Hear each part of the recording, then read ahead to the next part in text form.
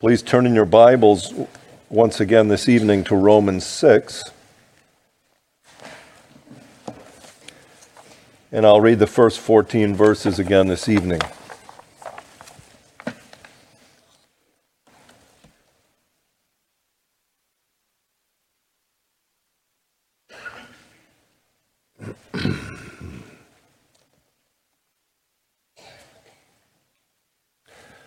Paul writes, "What shall we say then?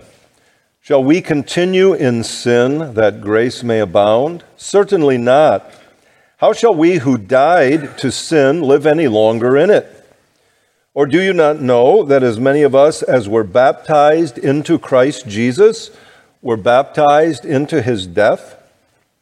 Therefore we were buried with him through baptism into death, that just as Christ was raised from the dead by the glory of the Father, even so we also should walk in newness of life.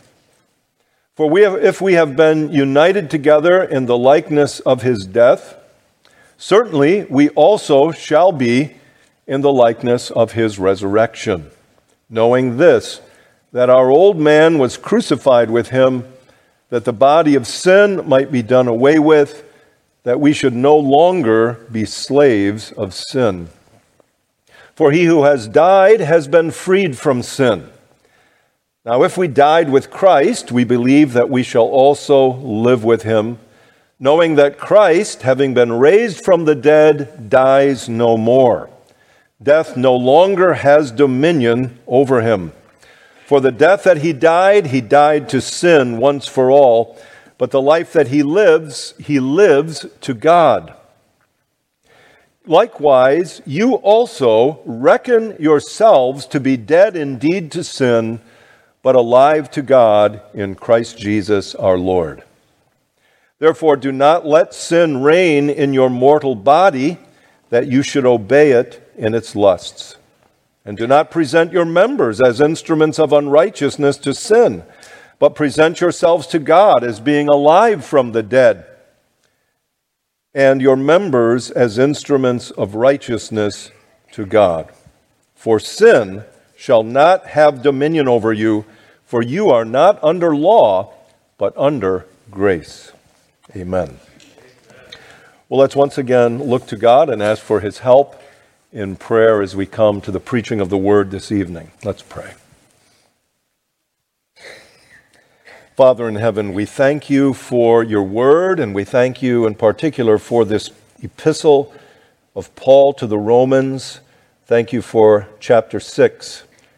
Teach us more from your word tonight as we look at a very brief portion of it, and write the things we see and hear on our hearts, and bring forth by the power of your Spirit fruit in our lives to the glory of Jesus Christ. For it's in his name that we ask. Amen. Amen.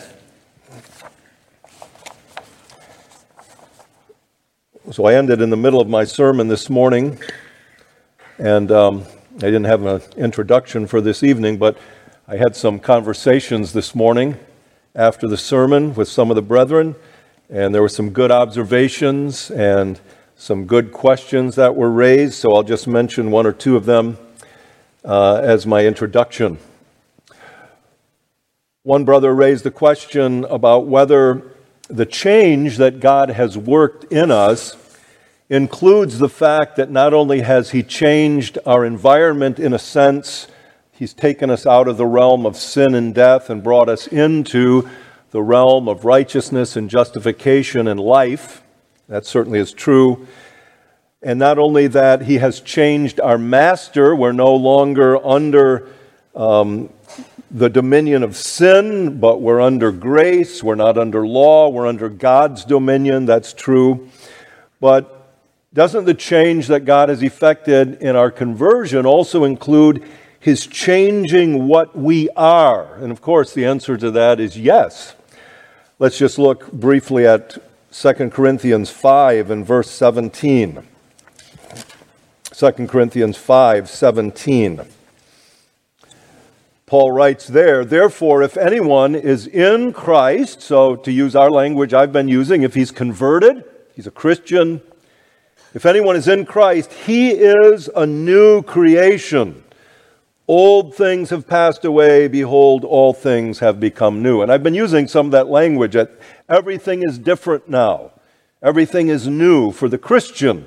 Not only things around him, his master, etc., the way he should live, but who and what he is in Christ. And so he is a new creation. Everything is new.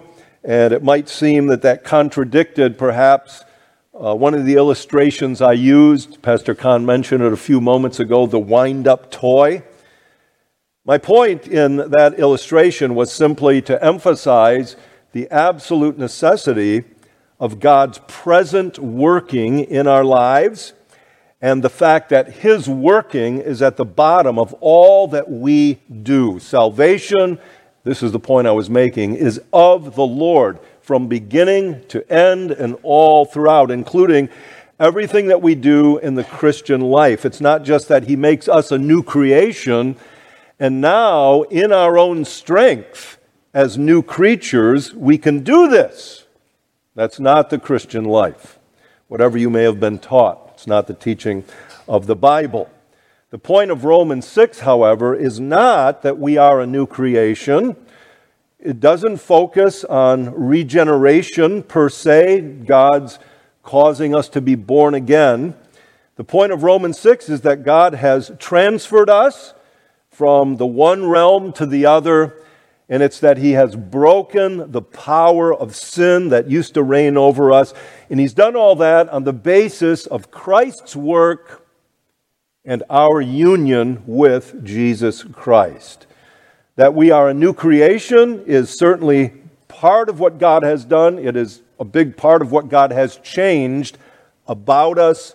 It's just not the focus here. But I love it when people who are listening to the messages are thinking about such things as this and are wanting to figure out how all of the teaching of the Bible on our salvation fits together. I've just said a few words about it here this evening.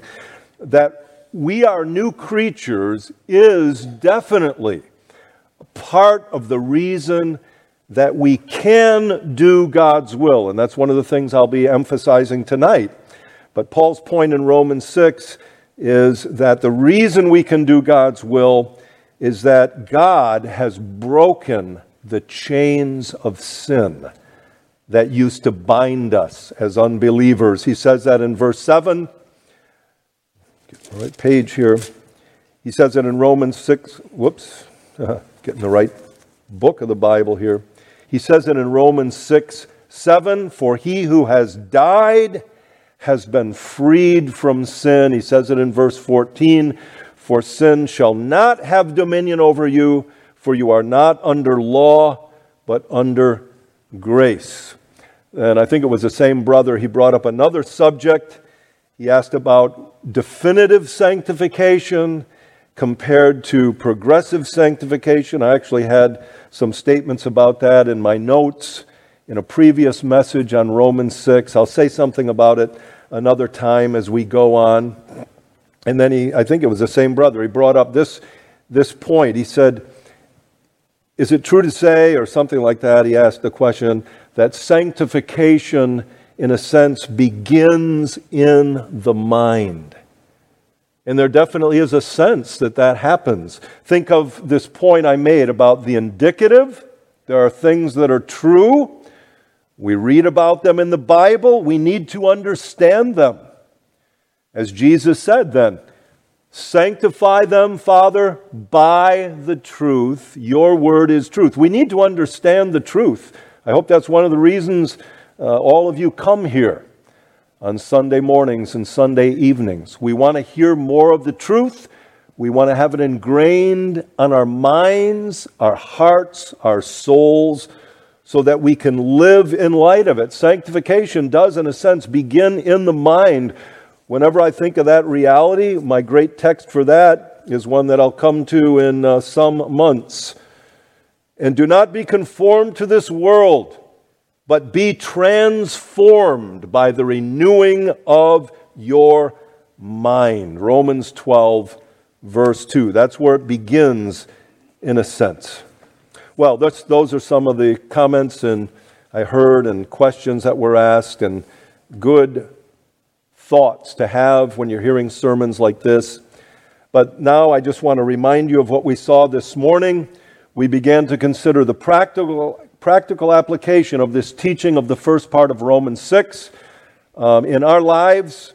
Started out by focusing on verses 8 and 11. I said that we should be confident regarding our death to sin and our new life to God. Verse 8, now if we died with Christ, we believe that we shall also live with Him. And if we have that strong confidence that we will live with Him, it should make an impact on our lives. We should go around with that kind of confidence. There's a truth of the Bible that we are nothing. Apart from me, Jesus said, you can do nothing. We're sinners. And I don't like it when people change hymns to say, what is it? Amazing Grace, how sweet the sound. That saved a wretch like me, and change the wording to saved someone like me. We lose biblical truth when we do that kind of thing. And we think too highly of ourselves when we do that. That's a truth I don't ever want to forget, and I don't ever want the people who hear my preaching to forget. But that's not the whole truth about a Christian, that he's a wretch.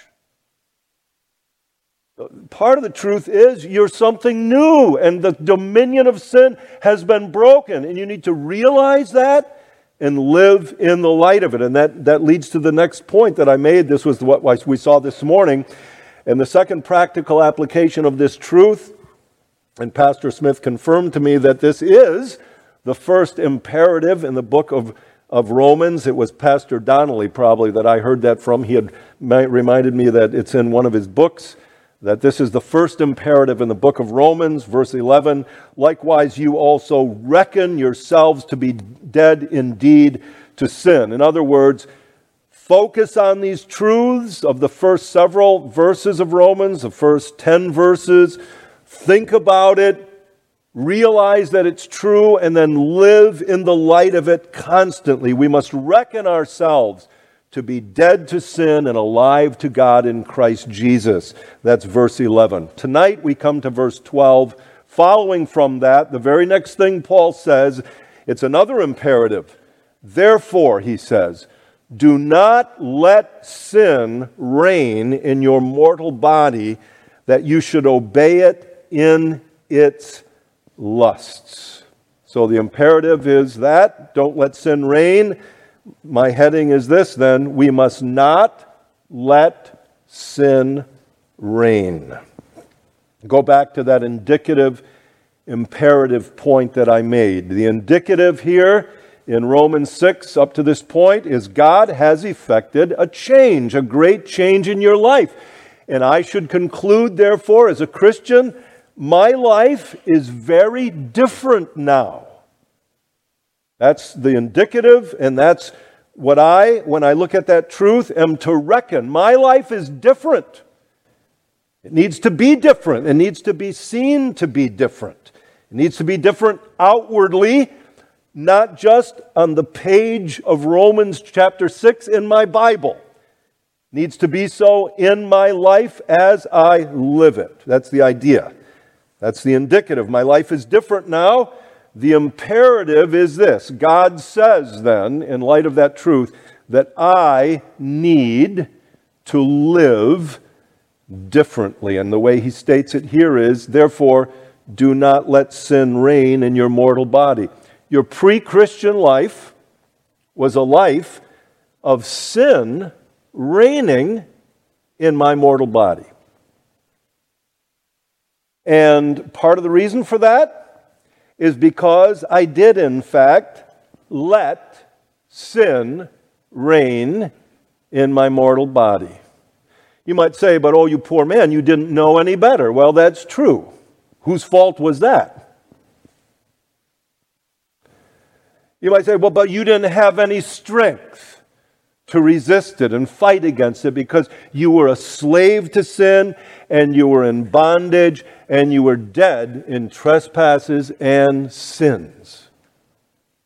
Well, whose fault was that? You read Romans 5, I can put some of the blame on my father Adam, but if I read the whole Bible, I put most of the blame squarely here on myself. So, but that's what I did. I did let sin reign, and now as a Christian, I am not to let sin reign. The Bible is telling us you have been removed, if you're a Christian, from that realm of sin and condemnation and death, and you've been placed in the realm of righteousness and justification and life. That's your new realm. So you're in that realm by God's grace. You've been put there when you were converted. Now live like you're in that realm. And here's the first way you do that. You don't let sin reign in your mortal body. Let's take that imperative and notice three things about it. Of course, the main thing is, my heading and what the text says, don't let sin reign. Don't let it be your master. Don't let it be the boss of your life like it always used to be in your pre-converted state. Now remember, that may seem like something that Paul shouldn't have to say, doesn't need to say, has no place for the Christian, because he's already said you're dead to sin. And he says in verse 14, sin shall not have dominion over you.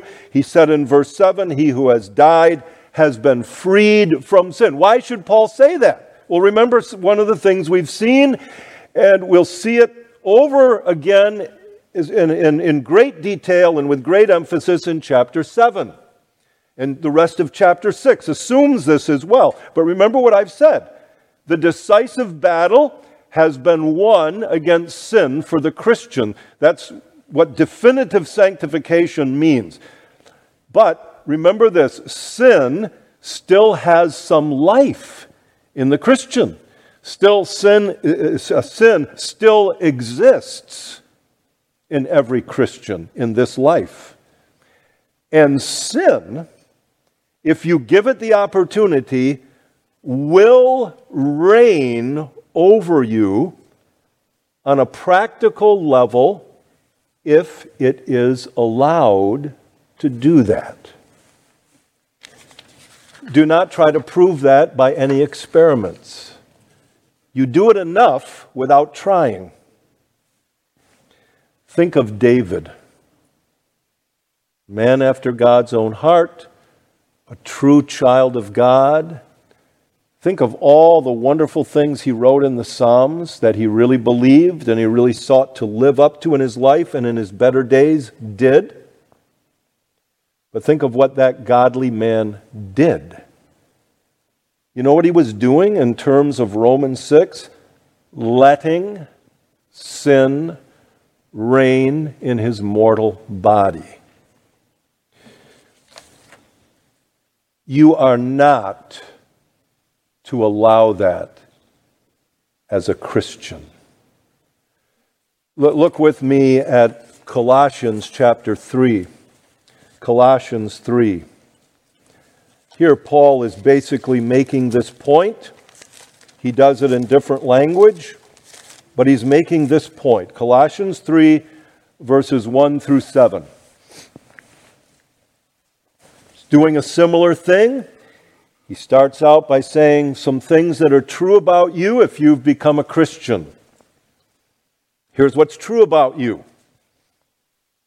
And then, in light of that, here's what you should do. Starts out in verse 1. If then you were raised with Christ, you hear the echo of Romans 6 there. If you were raised with Christ, you've been raised to newness of life, seek those things which are above, where Christ is sitting at the right hand of God. Set your mind on things above, not on things on the earth. Use your mind and set your mind on things that are above and seek those things. He says it positively here in Romans 6, and what we're looking at right now, he says it negatively, do not let sin reign. And then verse 3, again, he's making that same point of Romans 6. For you died, and your life is hidden with Christ in God. When Christ, who is our life, appears, then you also will appear with him in glory. But we're not there yet, and therefore, what do we need to do now? Verse 5, therefore, put to death your members which are on the earth. Fornication, uncleanness, passion, evil desire, and covetousness, which is idolatry. Don't live that way anymore, he's saying. Because of these things, the wrath of God is coming upon the sons of disobedience, people who still live that way because they're worldlings. And because of that kind of behavior, the wrath of God is coming upon them, in which, he says, you also once walked when you lived in them. It either means when you lived in those sins, like the Gentiles, like the unbelievers, or when you lived among them and lived just like them, the Gentiles. But you don't anymore. And so he goes on in verse 8, but now you must put off all these things. In other words, these things are all true about you. You're different. You're not what you once were, but now you got to live that way. And like it says in Romans 6:11, you need to use your mind, reckon these things to be true. And just like it says here, set your mind on things that are above. But then also, you've got to put to death your members on the earth. That's Paul's language in Colossians 3. His language in Romans 6 is, do not let sin reign in your mortal bodies. You are not to allow it. That's the idea. You are to take the posture in living your Christian life in relation to sin in your life, including sin in your own heart that continues to well up and wants to overtake you. You are to take the posture of a soldier who is defending a piece of ground or defending a city or whatever it might be. Back when I was preaching on the armor of God in Ephesians chapter 6 over the summer, I used that analogy of the soldier, one of David's mighty men in 2 Samuel 23, verses 11 and 12. There was that man Shammah, and he was defending this field of lentils, and he stood his ground. I can't remember how many men he killed in the process, but the point is, he wasn't going to let the Philistines, I think it was, take that field of lentils from the Israelites. He stood his ground. That's the posture we need to take. Or take the posture of an athlete coming up to a big game. And he says when he's either being interviewed and said, are you going to win this game? This other team has really been playing great lately, and they've really thrashed some other teams in this. And he says, not in our house. In other words, the game is on our field. It's on our turf. It's not happening. That's the posture that you as a Christian should have toward the idea that sin should reign in your life. And so what you say, well, but it can't reign because I'm dead to sin or God has broken the... Why does God say, don't let sin reign? Well, because one of the reasons it won't reign is because of what Christ has done on the cross and what he has done in you. And the other part of the reason is because of what he's going to continue to do in you, which includes your not letting sin reign. You take that posture of a soldier, of an athlete, of a police officer who says, on my shift, in my precinct or my part of the city I'm supposed to guard, crime is not going to happen. In other words, take ownership of your life and of yourself, if you will. Do not let sin reign in your mortal body. And that leads to the second thing we want to note, and that is the sphere or the vehicle of sin that Paul mentions here. Your mortal body, the body you're living in right now. It's a human body. But now remember, to be human is not to be sinful. God didn't make Adam that way. Jesus had a real human body, but it had no sin in it. So to be human is not to be sinful, but Paul talks about your mortal body. It's not only subject to death and decay. In our case, it's a sinful body. Now, there is no shortage of sins of the mind. So it's not as though Paul is saying all sin is in the body. That's what some people do with Romans 6. They say, you can see the seed of sin is in the body. That's why Paul says it this way. And then they come to passages like I think it's 1 Thessalonians 5:23, which says that you should be, that God will sanctify, I can't quote it exactly, but He will sanctify you body, soul, and spirit. And they say, see, man is a three-part being, body, soul, and spirit. And they say, but the sin resides in the body, and the soul is the ego. And then they say, but the spirit is not infiltrated with sin. Well, that's not the teaching of the Bible. We're told in I think it's 2 Corinthians 7:1 that we are to be sanctified body and spirit. Our spirit needs to be sanctified. Our mind needs to be sanctified. There's no shortage of sins of the spirit, the mind. Pride is that kind of a sin, etc. But the fact is, many sins are clearly and directly associated with our bodies. Some of the most evident ones, some of the ugliest ones. What are the sins in the New Testament that are denominated uncleanness? Sexual sins. The lust of the flesh. Sins are associated with the body. Many sins are connected to our mortal body. When we have our heavenly bodies, there will be no sin connected to those. Thanks be to God. But the bodies we have now are our mortal bodies. So Paul says, don't let sin reign in your mortal bodies. Our sinful bodies, brethren, routinely desire, and because they want to reign over us, they demand more than what God has prescribed for us. That's the idea. Because sin, by definition, is going against God's law. So He says, do this, you don't do that, that's sin. He says, don't do this, you do it, that's sin.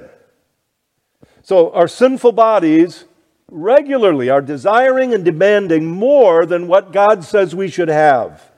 Whether it's food, whether it's drink, whether it's comfort, whether it's ease, whether it's sex, or many other things.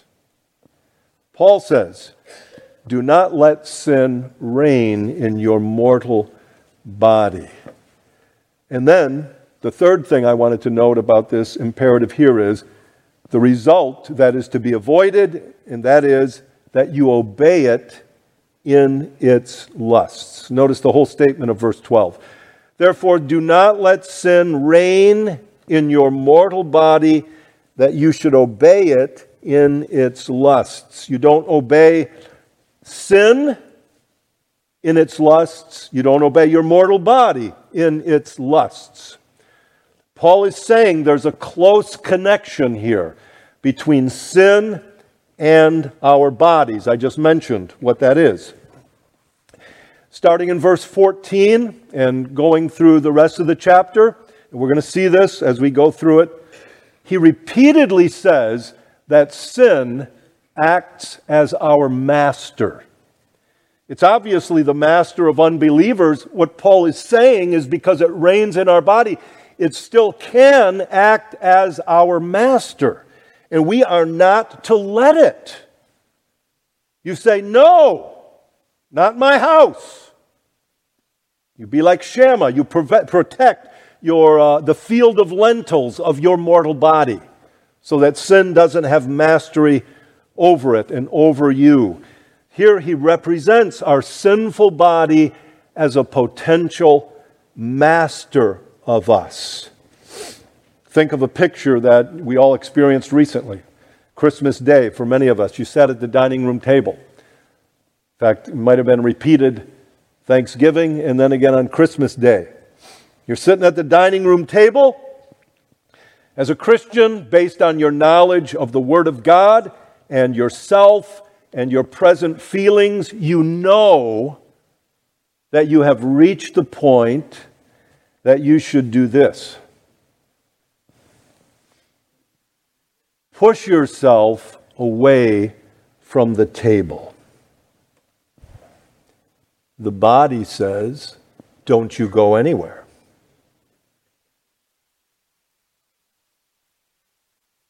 And that happens with eating, gluttony, the sin of gluttony. It happens with drinking, the sin of drunkenness. It happens with sexual lust and other bodily desires. And Paul is saying, don't let sin reign in your mortal body, that you should obey it in its lusts. Now we'll get into more details about fighting against sin, because like I say, in the last half of chapter 6, Paul stays on this imagery and this whole idea of sin and our not becoming slaves of sin again, but being slaves of righteousness, and how we are to do that by presenting our members to God, our members to righteousness, not to sin. We'll get into all that. Let me just, in the remaining time today, let me just focus on a few assumptions that lie behind this teaching here. I want us to be able to put the teaching of the Bible together. So here we go. First of all, the first assumption is this, and it's covering some ground we did this morning, so I'll be brief. Although it's ultimately God's work that is putting sin to death. It's ultimately God's work. Salvation is of the Lord from beginning to end. Yet, and this point was made this morning, you must be involved. That's the assumption here. When we know that the salvation is all of God, but it says, in order to make sure this works out right, you reckon yourself to be dead. You do not let sin reign in your mortal body. You do not obey it in its lust. The imperatives are directed to you. They're not directed to God's Spirit in you. They're directed to you and to me. So we are responsible here. It's ultimately God's work, but you must be involved, and your effort matters. We'll see that again in very clear teaching in the coming rest of the chapter of Romans 6. That's the first assumption. The second assumption is this: although it is ultimately God's work, you are morally obligated to do what God calls you to do. We've seen that in previous messages already. I like to frequently emphasize that's the teaching of the whole Bible. There are so many Christians, maybe genuine Christians, certainly professing Christians, who, when they understand grace, they want to constantly de-emphasize the imperatives of the Bible, the commands of the Bible. One of their most common mantras is that if you do emphasize the commands of the Bible and the imperatives, you are a legalist. I could have used that sentence as a fill in the blank, and you all would have been able to give me that L-word answer. That's what you are in this day and age, because we understand grace. And in many people's minds, grace means you don't have to work, you don't have to fight, you don't have to mortify your members that are on the earth. But that's not the teaching of the Bible. Although it's ultimately God's work, you are morally obligated. Don't let yourself fall to prey to that teaching that this equals legalism. It doesn't. Hyper-Calvinism, and I'm not going to give a lesson on it, but for those of you who understand what hyper-Calvinism is, it has to do with more than just theological issues like the preaching of the gospel, whether we preach it to those who are not yet regenerated or if we don't know they're elect. It has more to do with that and more to do with just the idea or the doctrine of common grace, whether there really is such a thing. Hyper-Calvinism has to do with those questions. But the heart of the error behind of hyper-Calvinism is the debate about the relationship between God's sovereignty and human responsibility. And the basic thing that hyper-Calvinism does is it de-emphasizes human responsibility to the point that it almost makes it into nothing. And it just emphasizes the sovereignty of God. And that's why there are so many people who are almost in chains as Christians, because they don't think they can take the commands of the Bible seriously and just look at them and say, I need to do this, because they think I have to wait for God to push me to do it.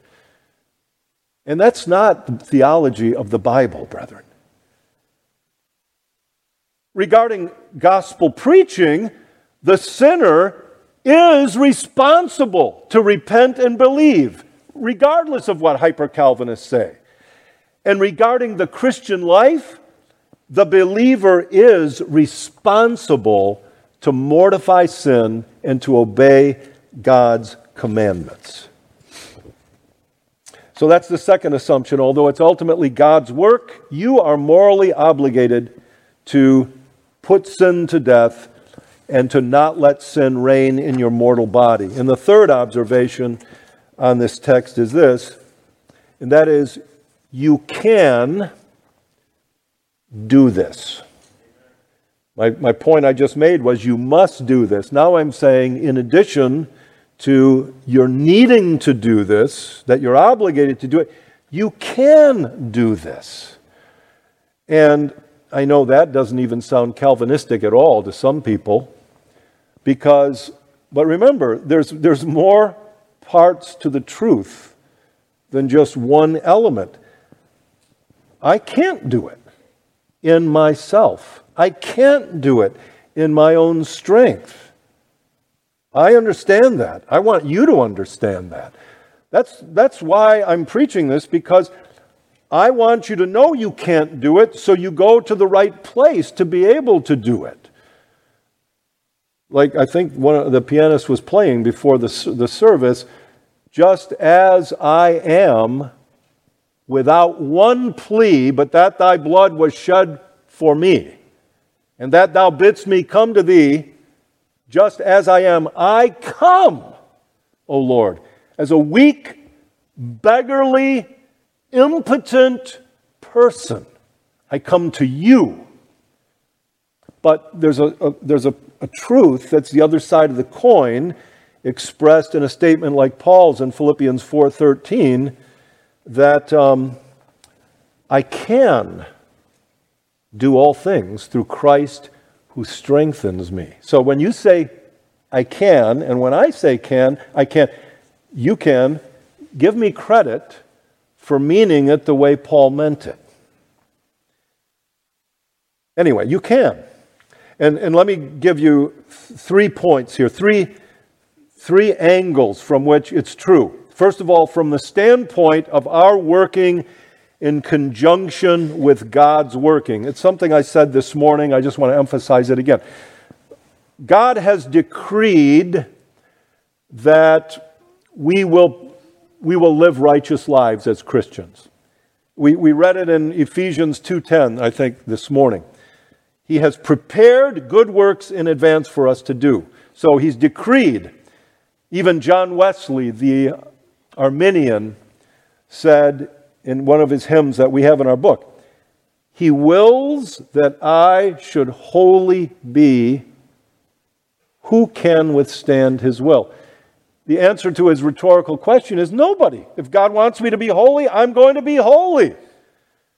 But the point is, he's enabled me to be holy by making me a new creature, breaking the bonds of sin in my life, and giving me the Holy Spirit and the Word of God, and so on. Here's the point. I made it this morning. The way God works out his saving purposes includes his using your mind, your will, your effort. Right? So you can. You can, and you should look at it that way. From another standpoint, let's look at it this way. God has not laid upon you an obligation that you can't fulfill. He hasn't done that. Now, I know that some people, hyper-Calvinists, say that, well, there, you're right. And that's exactly the reason you shouldn't preach the gospel to the non-elect unless you have a reason to believe they're elect. I mean, it's a really stupid theology, hyper-Calvinism is. But the reason you shouldn't do that is because they can't. That's true, they can't. But that's not how God works. And that's not how God speaks. And since God doesn't speak that way, we shouldn't speak that way. We should just say, all right, I get that, but I just know this. The Bible says God commands all men everywhere to repent, whether they can or not. And in the same way, He commands us to put sin to death. And then from a third way to look at it,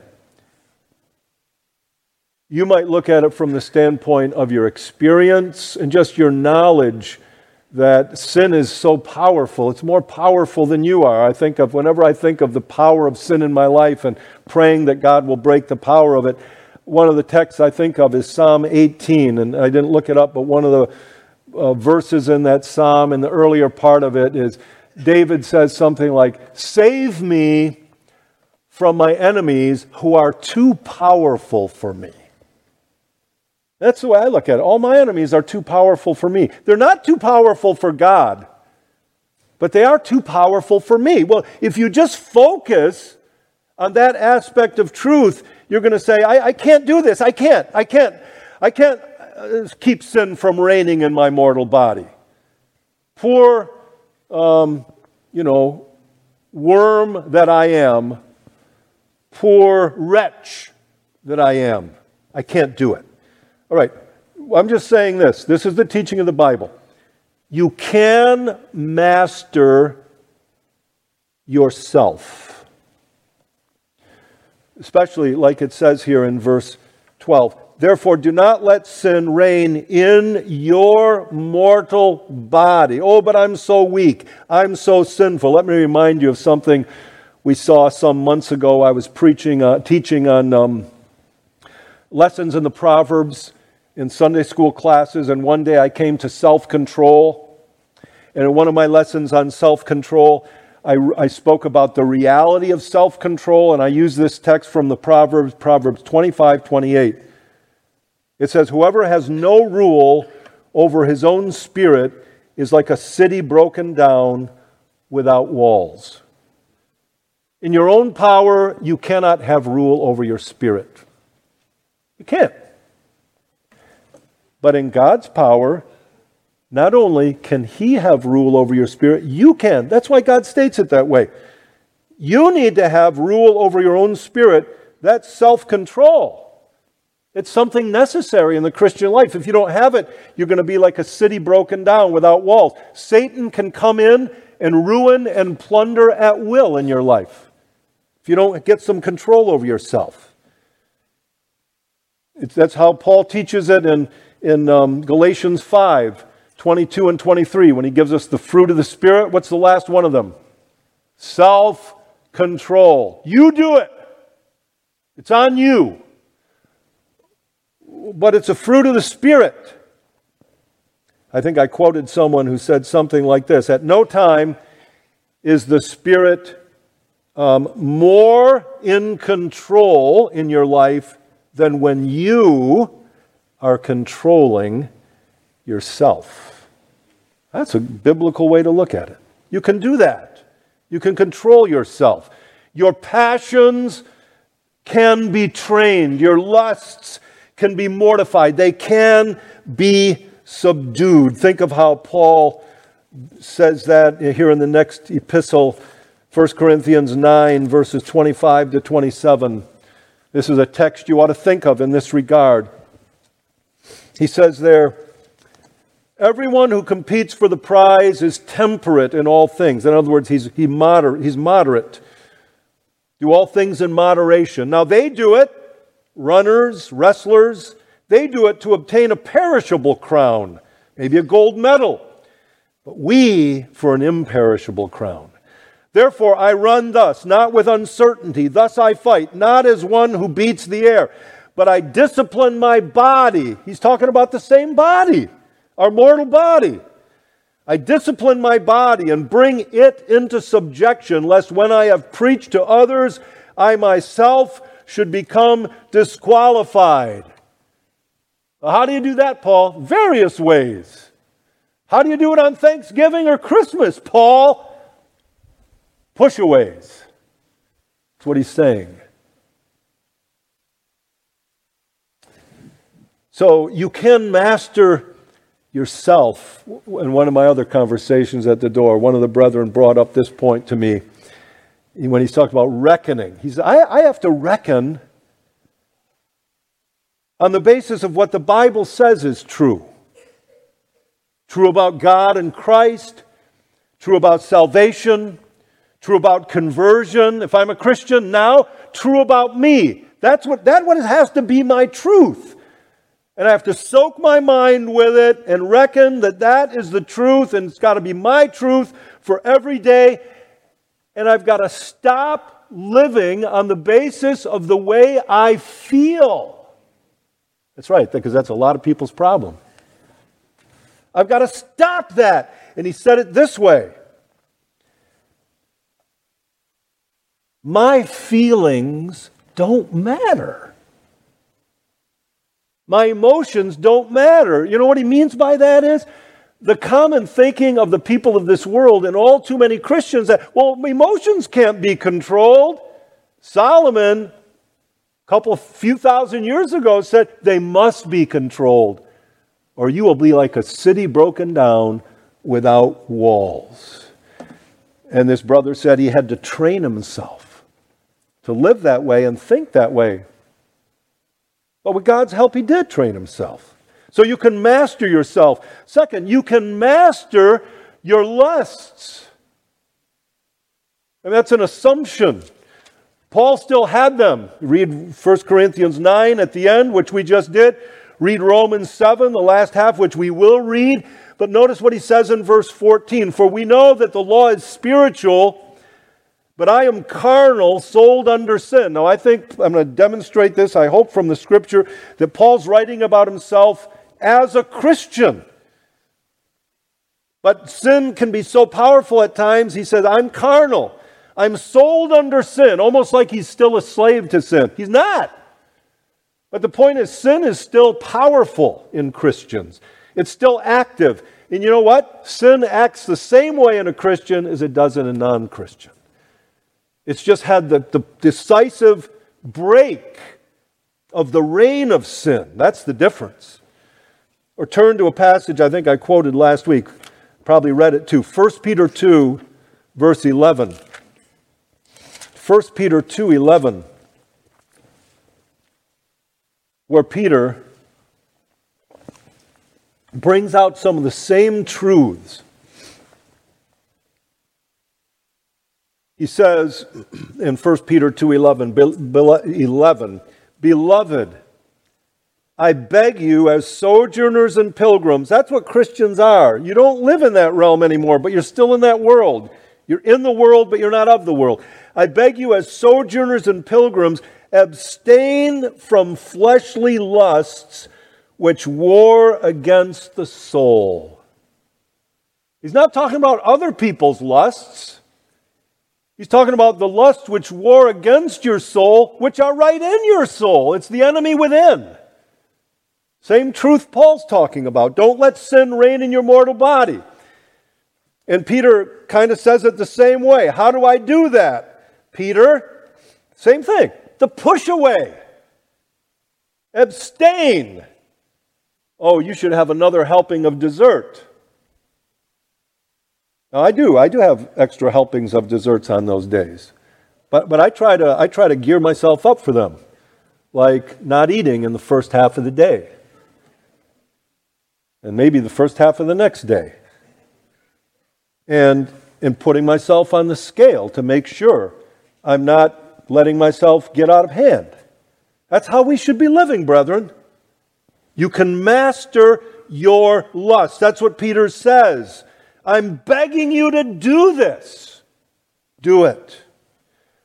You can master, if you will, your members. Your members that are on the earth.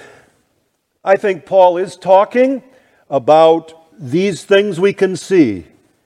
He's concerned about the way you use your arms and your hands, the way you use your eyeballs, the way you use your mouth, both as an instrument of speech and a vehicle of getting food into your stomach.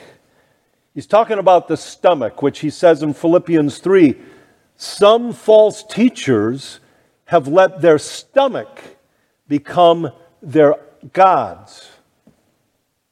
Don't do that. He's talking about these things, but he's also talking about the sins that go along with them. That's why he used that language in Colossians 3, put to death your members that are on the earth. And then he doesn't say the right hand that you need to cut off or the right eye. He goes right to the sin that are found in the members, if you will, and that are committed with the members.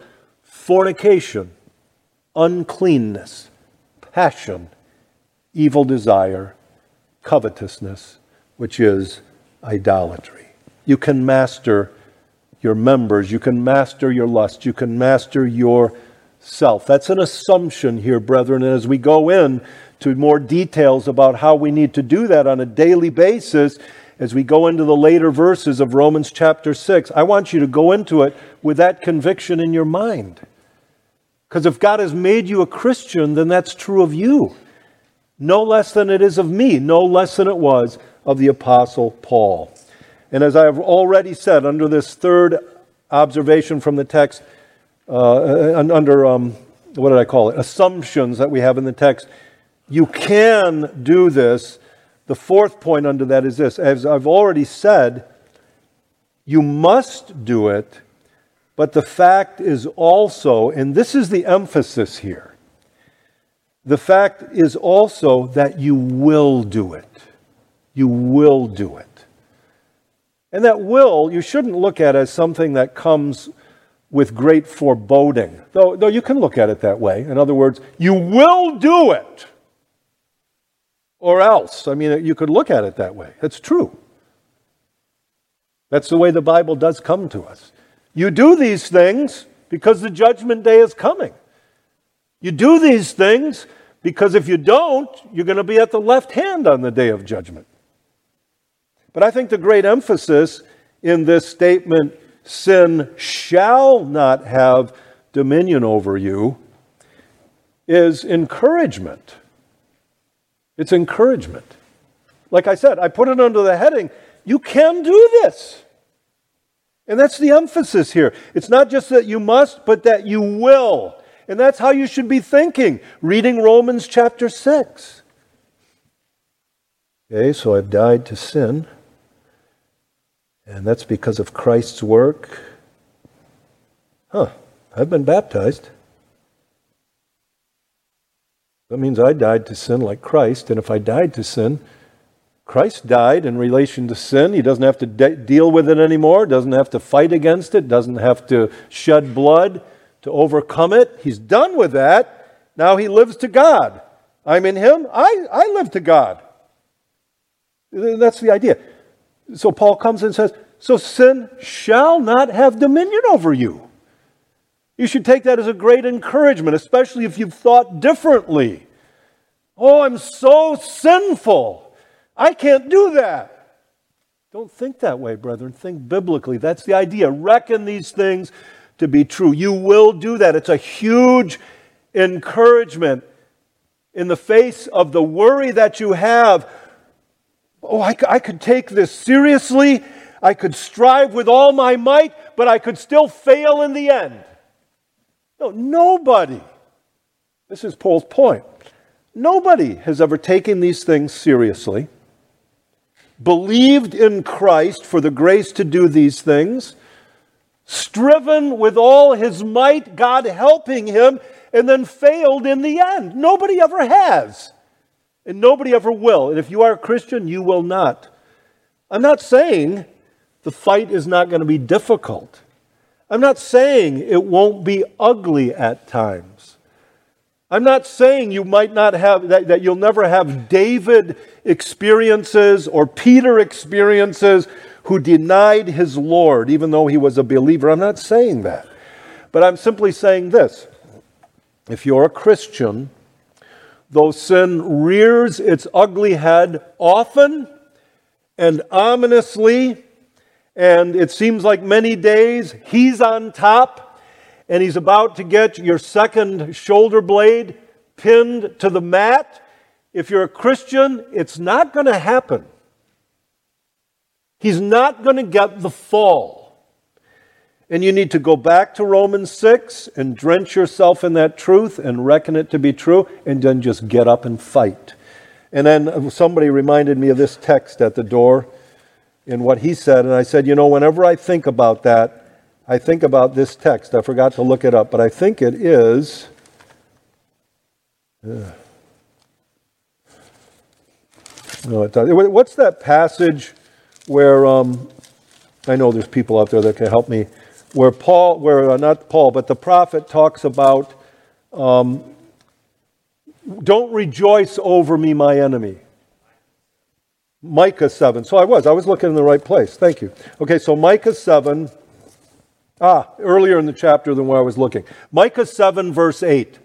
And I said, I like to think about this text when I'm having days when the lusts of the flesh really seem to be rising up, when I'm feeling temptations and pressures to sin that I thought were so many years behind me because I've come so far in my walk with God and in grace. In other words, I'm thinking like Peter.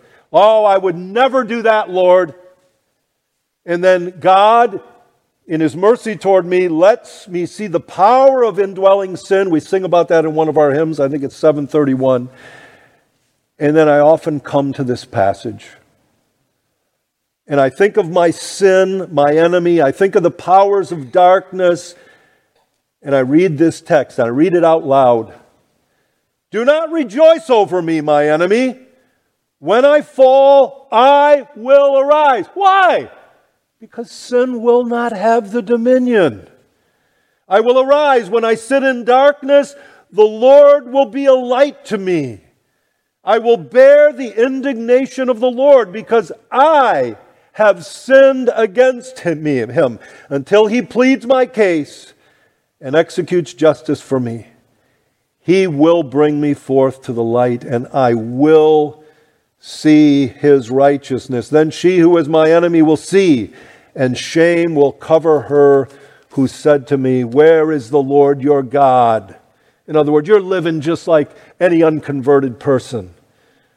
No, he says, my eyes will see her. Now she will be trampled down like mire in the streets. Why will that happen, brethren? Because Christ has won the victory. You have won it in Him.